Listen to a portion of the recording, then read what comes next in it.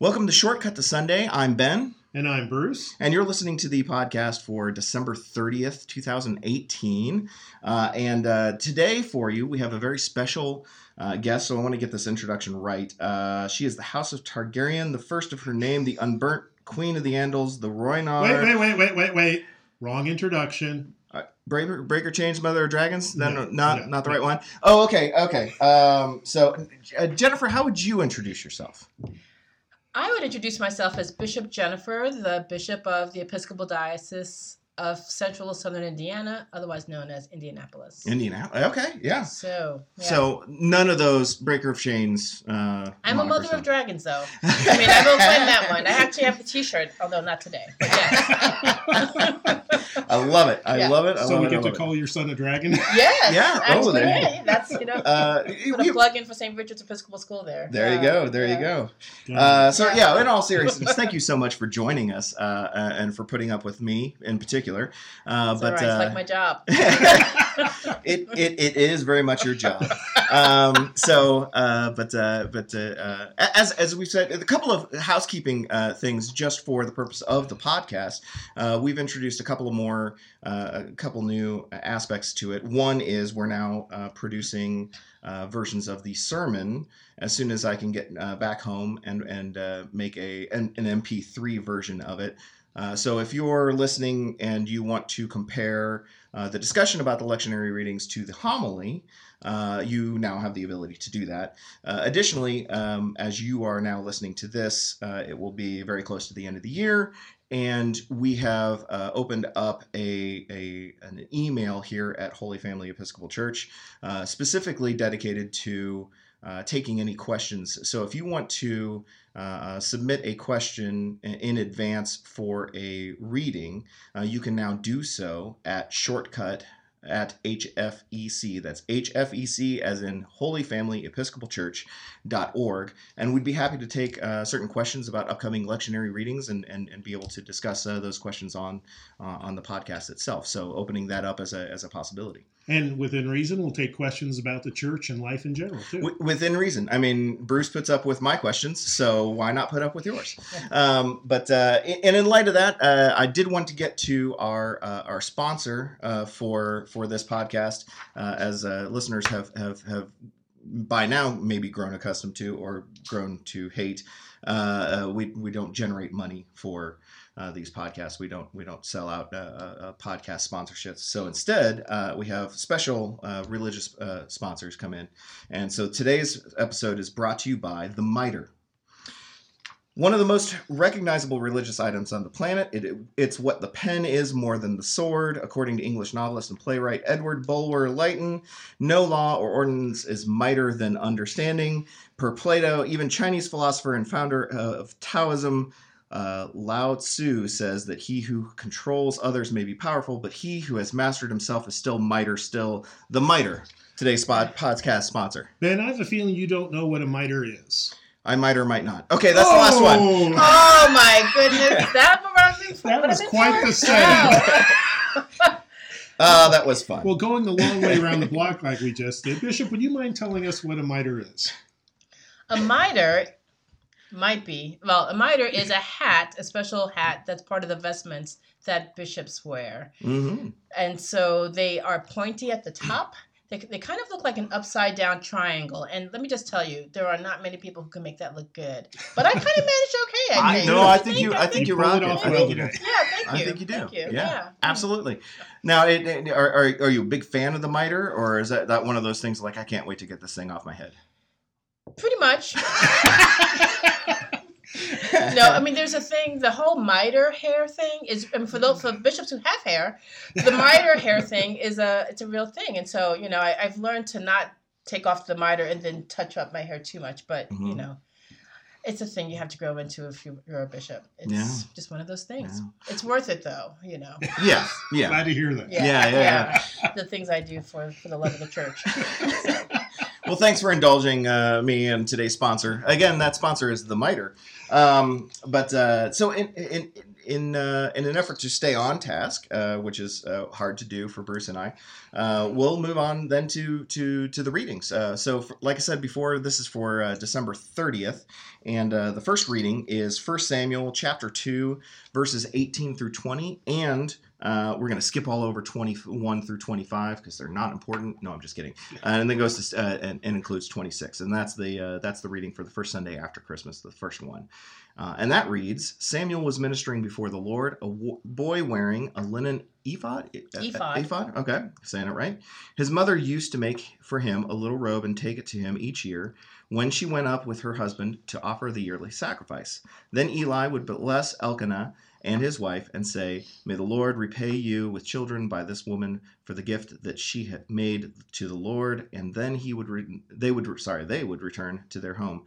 Now the boy Samuel continued to grow both in stature and in favor with the Lord and with the people.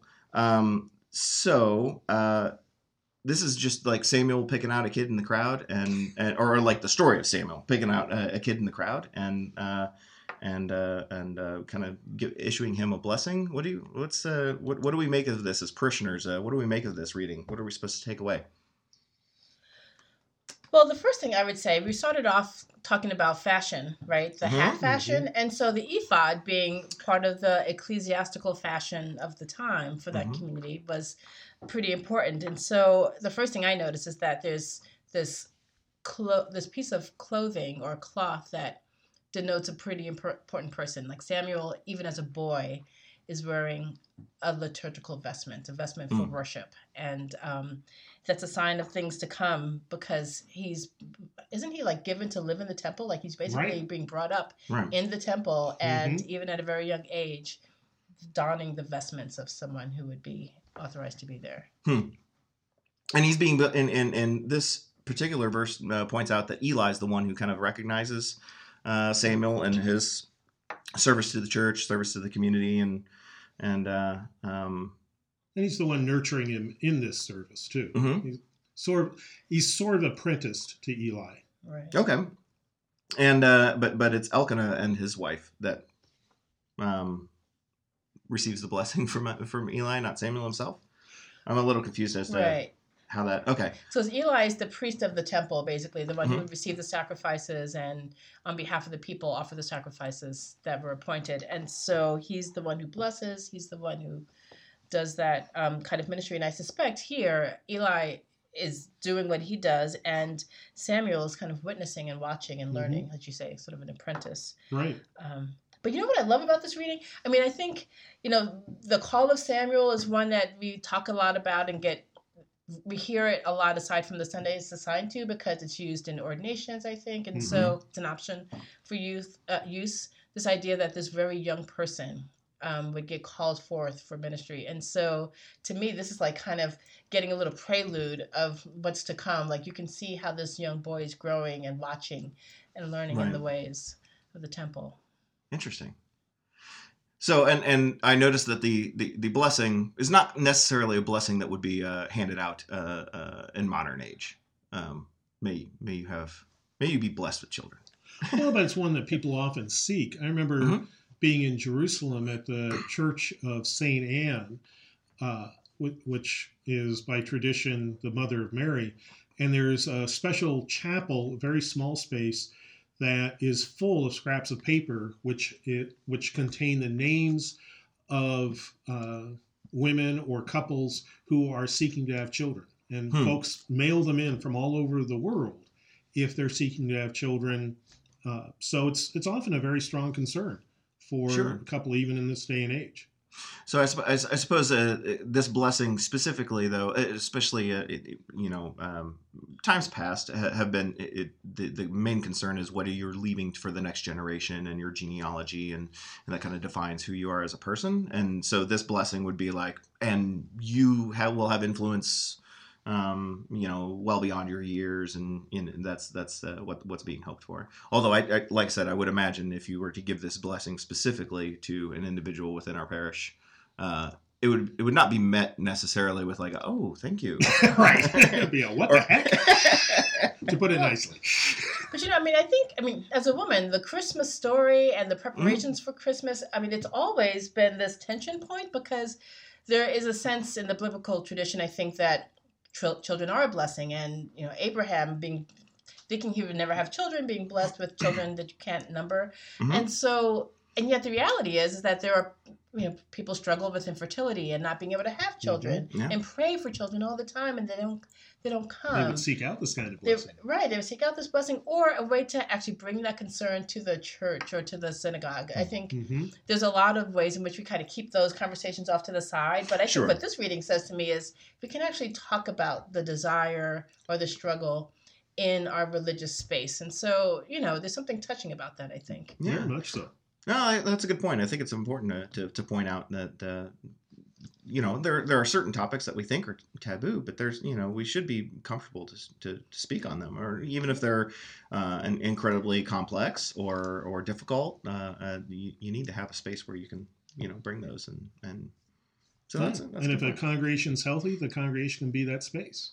Right. Complex issues, painful issues, hopes and dreams can all be part of the life of the congregation and individuals within it. Yeah. That's what I hope for. I mean, I think there shouldn't be, people bring their whole selves to God. And if you're going to be in community with other people of God, then you need to be able to bring your whole self. And it's not like you have to regurgitate your stuff all over the place in front of people, but there's needs to be appropriate space for the joys and for the pains. And so, at our best, I think that's what we do. We allow people to bring the real, all of it. I like that. Bring the real. I like that. That's a good phrase. We'll make T-shirts of that later. Yeah. Bring the real. Put that on the back of my Mother of Dragons shirt. There you go. Yeah. Mother of Dragons. Bring the real. Yeah. Oh my gosh. I'm going to totally do that. Right. Yeah. I like it. Anything else about this reading of Samuel? Not necessarily that I want to push for an entire sermon homily on it, but while we're good, shoot, we might get that. Who knows? Who knows? Two clergy here, Yeah, you never know what you're going to get. Anything else that you'd want to kind of point out about this reading in Samuel? Well, just one obvious piece is that, as you'll hear later, it's designed to be a bit of foreshadowing for the gospel. Yes, I was. This morning. Yeah, you're ruining the end part of the podcast. No, it does. It very much ties into what we'll read here in Luke, and there will be definitely, I think, a comparative line drawn, and maybe and this goes to show, I think, for our listeners and for the church-going folk in general, that these readings are chosen with a lot of intent, very purposely are able to choose scriptures and verses that then kind of work together and are intentionally trying to draw a narrative thread between them. So right. So we'll get to that. Then moving on to Colossians chapter 3 verses 12 through 17, and I will read that unless someone else would like to. Go ahead. Okay. As God's chosen ones, holy and beloved, clothe yourselves with compassion, kindness, humility, meekness, and patience. Bear with one another, and if anyone has a complaint against another, forgive each other, just as the Lord has forgiven you. So you also must forgive. Above all, clothe yourselves with love, which binds everything together in perfect harmony. And let the peace of Christ rule in your hearts, to which indeed you were called in the one body, and be thankful. Let the word of Christ dwell in you richly. Teach and admonish one another in all wisdom, and with gratitude in your hearts sing psalms, hymns, and spiritual songs to God. And whatever you do, in word or deed, do everything in the name of the Lord Jesus, giving thanks to God the Father through him. So, letter to the Colossians, which were in Colossia. The author of Colossians. This is one of my favorite questions. One of my recurring questions is who wrote this letter?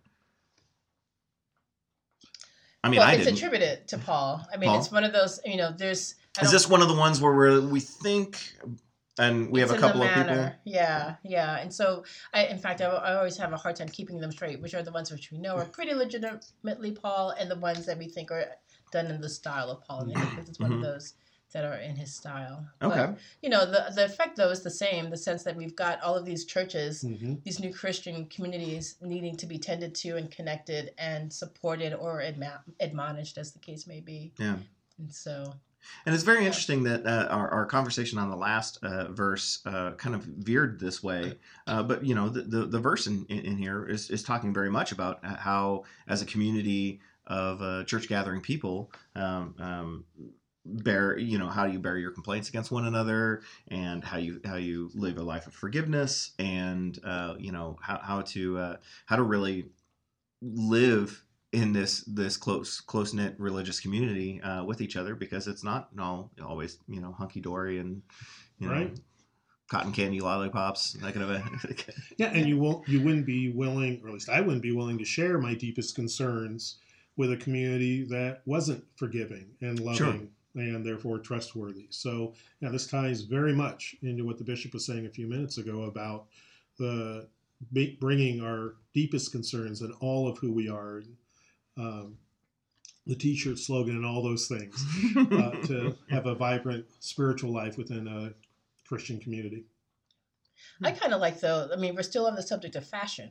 Right? Yes. So, it's kind of got that breastplate of righteousness vibe, right? You know what I mean? Like, clothe yourself, armor yourself with this, and right, clothe but yourself. What would it mean, like, if you were to get up every morning, and I don't, I should plaster this on my mirror in the bathroom, and, as I'm preparing for the day, to clothe myself with, compassion and kindness and humility and meekness and patience, and then to go out and face the world. Like, there is a real sense in which these are habits of faithful people, and we know them in the back of our head, but I love the imagery here, which is just like, you can almost see yourself putting on the clothing that represents these attributes and values. The mitre of truth. Right, exactly. Something like that. And then, letting the word of Christ dwell in you richly, like those... I mean, this is just some of the most beautiful language in our scriptures, I think. And so... So to have that as your daily discipline could really transform our lives. Yeah. And it kind of seems to be a theme with the letter of so-and-so to so-and-so. Lots of words of encouragement, how to live your life, how to deal with each other, and giving people these congregations blessings. I can imagine that, just as if we in modern day, if you were to write a letter to, the church in, neighboring town over, that I guess you'd kind of find yourself writing very similar things, like, letters of encouragement is essentially what a lot of this is, and a little bit of maybe recommendations of things that work, things that don't work, but spiritual practices. Because a lot of times, obviously, we hear these readings, and it's easy for at least me as a parishioner to, disconnect myself from those letters to those Thessalonians, because I'm not a Thessalonian, and I'm eavesdropping. Yeah, this is not, this isn't for me. This is their problems. But really, this is exactly how we would. These are some of the same struggles that we have today, and this is exactly the kind of, I guess, the encouraging letter that at least I would hope to receive if I received a letter from the congregation in the next town over. Words of encouragement. That's a fascinating way to look at this, because in my head I'm thinking, well, I just had a letter delivered to St. Christopher's Carmel today, and what would it be like if you were to get that letter and it's like, well, I don't know what's going on over there. It was a word of encouragement, let me just say, but I feel like that's my job, writing these letters to communities who are trying to be faithful.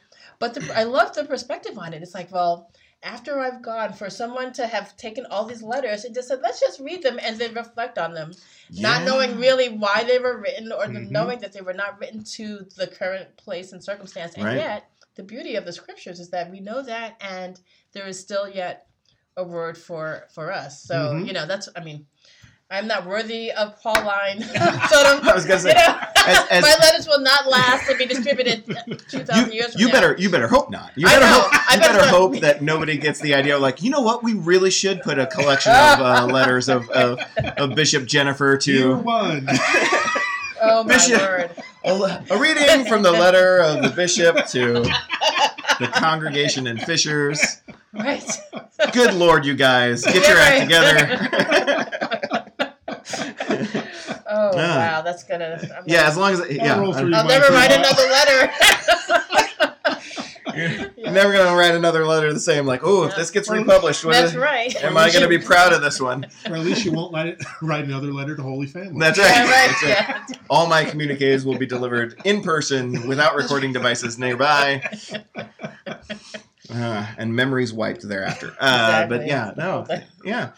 Yeah, it is. Like I said, it is I think a lot of times we do ourselves a disservice by approaching these the readings of the Bible, whether you're going through like a weekly or daily practice of reading it yourself, or you're going through the lectionary readings. We are kind of saddled with that distance of time and space, and kind of sometimes wow, that's a very interesting thing that that author is writing to those people and not to me. Way long ago and far away. Right. Because especially with the last line in this lesson, and whatever you do, in word or deed, do everything in the name of the Lord Jesus, giving thanks to God the Father through Him. And I'm like, everything? Yeah. And I'm hard pressed to say to think of something that I don't do that's either in word or deed. So I think that covers pretty much all of it. Mm-hmm. So yeah, that's it. It is it's a little ominous. Thank goodness he wasn't talking to me. He's talking to the Colossians. And so hence the need for forgiveness. So I'm just like, thank God. Right. Literally. And one of the interesting things to me is that at various times in Christian history, there have been people who've tried to get around this by putting off baptism or other kinds of commitments, Right. so that they have 20 years to themselves, and then they'll bring God in. Mm-hmm. And it just is a silly way to live, because, in fact, when we do make these things our daily practices, our lives are so much better. Yeah. That we think we can figure out a better way to live than God gives us, but in fact, we're just fooling ourselves. Right on. Not me. I've got it right. That's why you're the host. That's if I can demonstrate, if anyone can learn from my foolishness, that's the whole point of this podcast. So then moving on to Luke, chapter 2, verses 41 through 52.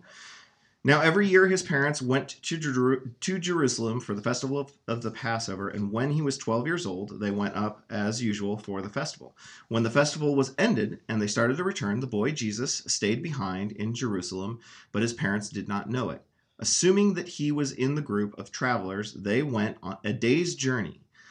Then they started to look for him among their relatives and friends. When they did not find him, they returned to Jerusalem to search for him. After 3 days, they found him in the temple, sitting among the teachers, listening to them and asking them questions. And all who heard him were amazed at his understanding and his answers. When his parents saw him, they were astonished, and his mother said to him, "Child, why have you treated us like this? Look, your father and I have been searching for you in great anxiety." He said to them, "Why were you searching for me? Did you not know that I must be in my father's house?" But they did not understand what he said to them. Then he went down with them and came to Nazareth and was obedient to them. His mother treasured all these things in her heart, and Jesus increased in wisdom and in years and in divine and human favor. So there's the tie. There's time passed and he grew wiser and wiser, just like very similar to Samuel. Although just as a parent myself, I do have to ask the question, a whole day's journey, they go a whole day's journey and they're like, do you have Jesus? Do you? No, I thought you did. You've seen Home Alone. I've seen Home Alone. It happens. I'll never see the scripture the same way again.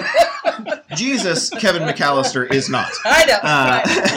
But I will say, though, the other thing, there's a lot going on here, but as a mom, I'm thinking, first of all, and Mary was human, there's no way she was like, child. Yeah. We've had great anxiety. Right. You know that there was a little voice raising going on, and that she was being real with Jesus, and she had a literal come to Jesus conversation. Yes. And no, it was a come to Mary. Yeah, come to Mary. Yeah. So it just wait till Joseph gets here. Yeah. So I love the way they kind of like calmly describe this, and yet there was something amazing happening with Jesus. I mean, there were other things that were giving them some signs of how special he was, but as opposed to going off and playing video games or something, he's off in the temple teaching, right? Doing his thing. Yeah, it's clearly yes. This conversation did not occur as written. I think that should be taken. Yes. Absolutely. Yeah. Yeah. There's catching Jesus' attention out of the corner of his eye. Get over here. That's it right Where have you now. been? Get away from that camel and get here right now. That's right. Although in my mind, there would have been a funny interaction of like, just wait till your father gets home, and they're like, but I'm in my father's house. Didn't I just tell you? You smart aleck. I mean, it could not have been easy. No. Right. No. Jesus, Well, really. Yeah, especially this time of year, I think of Mary, 12 years ago, there were angels and shepherds and all this stuff. Why are you surprised that he hung back? Right. But again, it's this very human reaction on Mary's part that I just love. Well, and it does kind of beg the question of, what were Mary and Joseph's understanding of what was to come? Right. I mean, as you read the stories of the Gospels of, his birth and what's being promised to them about their son, Jesus, you don't really get the feeling like, okay, I'm going to detail for you exactly how this is going to happen. And so, like, putting yourself into the shoes as a parent of just even if you're pre-told that your child is destined for something, it would be a very troubling experience of trying to raise this child for blessed are you. Here's the Son of God. But in the back of Mary and Joseph's mind, they must have been hearing the message of like, now don't mess this up because no pressure. Yeah. No pressure. Right. And I mean, they would have had. I mean, their scriptures were the readings from Samuel, right? So they would have been familiar with the story of Samuel and Eli and the propensity to be in the temple, and so. Now I think they're probably having one of these coming to terms with, like, this is what this means. Right. Like, maybe they weren't prepared in that moment for that to be the thing that happened, but they probably suspected that at some point. And, of course, Jesus is divine and human, and so he's going to do that typical preteen, teenage thing and begin to self-differentiate himself. Right. And take on his own, thing. So it's, in so many ways, it's so human. Like with this interaction, it's like it could happen to anybody. Yeah, but it couldn't happen quite like this to anybody else with Jesus. Right. Yeah. It does specifically say that Mary and Joseph didn't understand his response. Right. I mean, no, where else would I be? I was going to be in my father's house, which is basically like the biblical equivalent of "You're not my real dad." Oh. Ouch! Right. Well, I mean, and the right age to say it. That's exactly what I always think when I hear this. Like that's the response. You're not my real dad. Yeah. Slam the door. Right. Yes. He's being real. Yeah. And in defense of Mary and Joseph, we as Americans can read this and think of our family, which we think of as maybe 2 or 3 generations. Whereas for Mary and Joseph, they were part of a much more communally oriented culture. Right. So there's a very good chance that they didn't see their son, especially because he's 12, so he's fairly old, for the full day, and just presumed he was off with his cousins. Right. And at 12 years old would have been very self-independent, self-reliant. Right. Yeah, John the Baptist are off in the back of the caravan. That's fine with everyone. And only after a certain amount of time they realize, wait a minute, he's not with a day's worth of travel. They sat down, they cooked dinner, and Jesus at 12, hungry kid, hungry teenage kid, and he's not here to eat. Right. It's past his curfew. Curfew. Not coming in. What's the he's deal? Not with this relative, that relative. Like, have you seen him? And so, it could take a while. John, where's your? Especially since this was a grand pilgrimage time. So right. There would have been dozens and dozens. A lot of altogether would have been thousands of people heading to Jerusalem and back. That's a good point, though. So in defense of Mary and Joseph, probably entire families traveled together. That's probably exactly what this was that it was an entire group of people. That were very related to each other and would have you would have trusted he's with his cousins, he's with his and they would travel, his uncle, is somebody travel together both for enjoyment and for protection. Yeah, to protect themselves from bandits and such that were as we hear in later stories Jesus tells about the fear of bandits as people are on pilgrimage. With the story of the Good Samaritan. Lots of stories that involve that pilgrimage. Very central to the calendar year, so everybody experienced it. Right. But what I like about this reading too is that I'd have to go and look at the first 2 chapters of Luke, but this is where we get the notion that he's increasing not only in divine favor, which we know he had, but human favor, right? Yeah. Which that won't last long. But I mean, he'll have this following, but the sense that other people are taking notice, right? And even though he's going back to his hometown, like folks they know there's something about this Jesus already. And he's increasing in favor, and perhaps when he's had this experience in the temple, and this is we don't have it in our canon of scripture, but you can suspect that he's still preaching, he's still starting, this way of showing up is happening outside of the temple too, and people are taking notice. Yeah.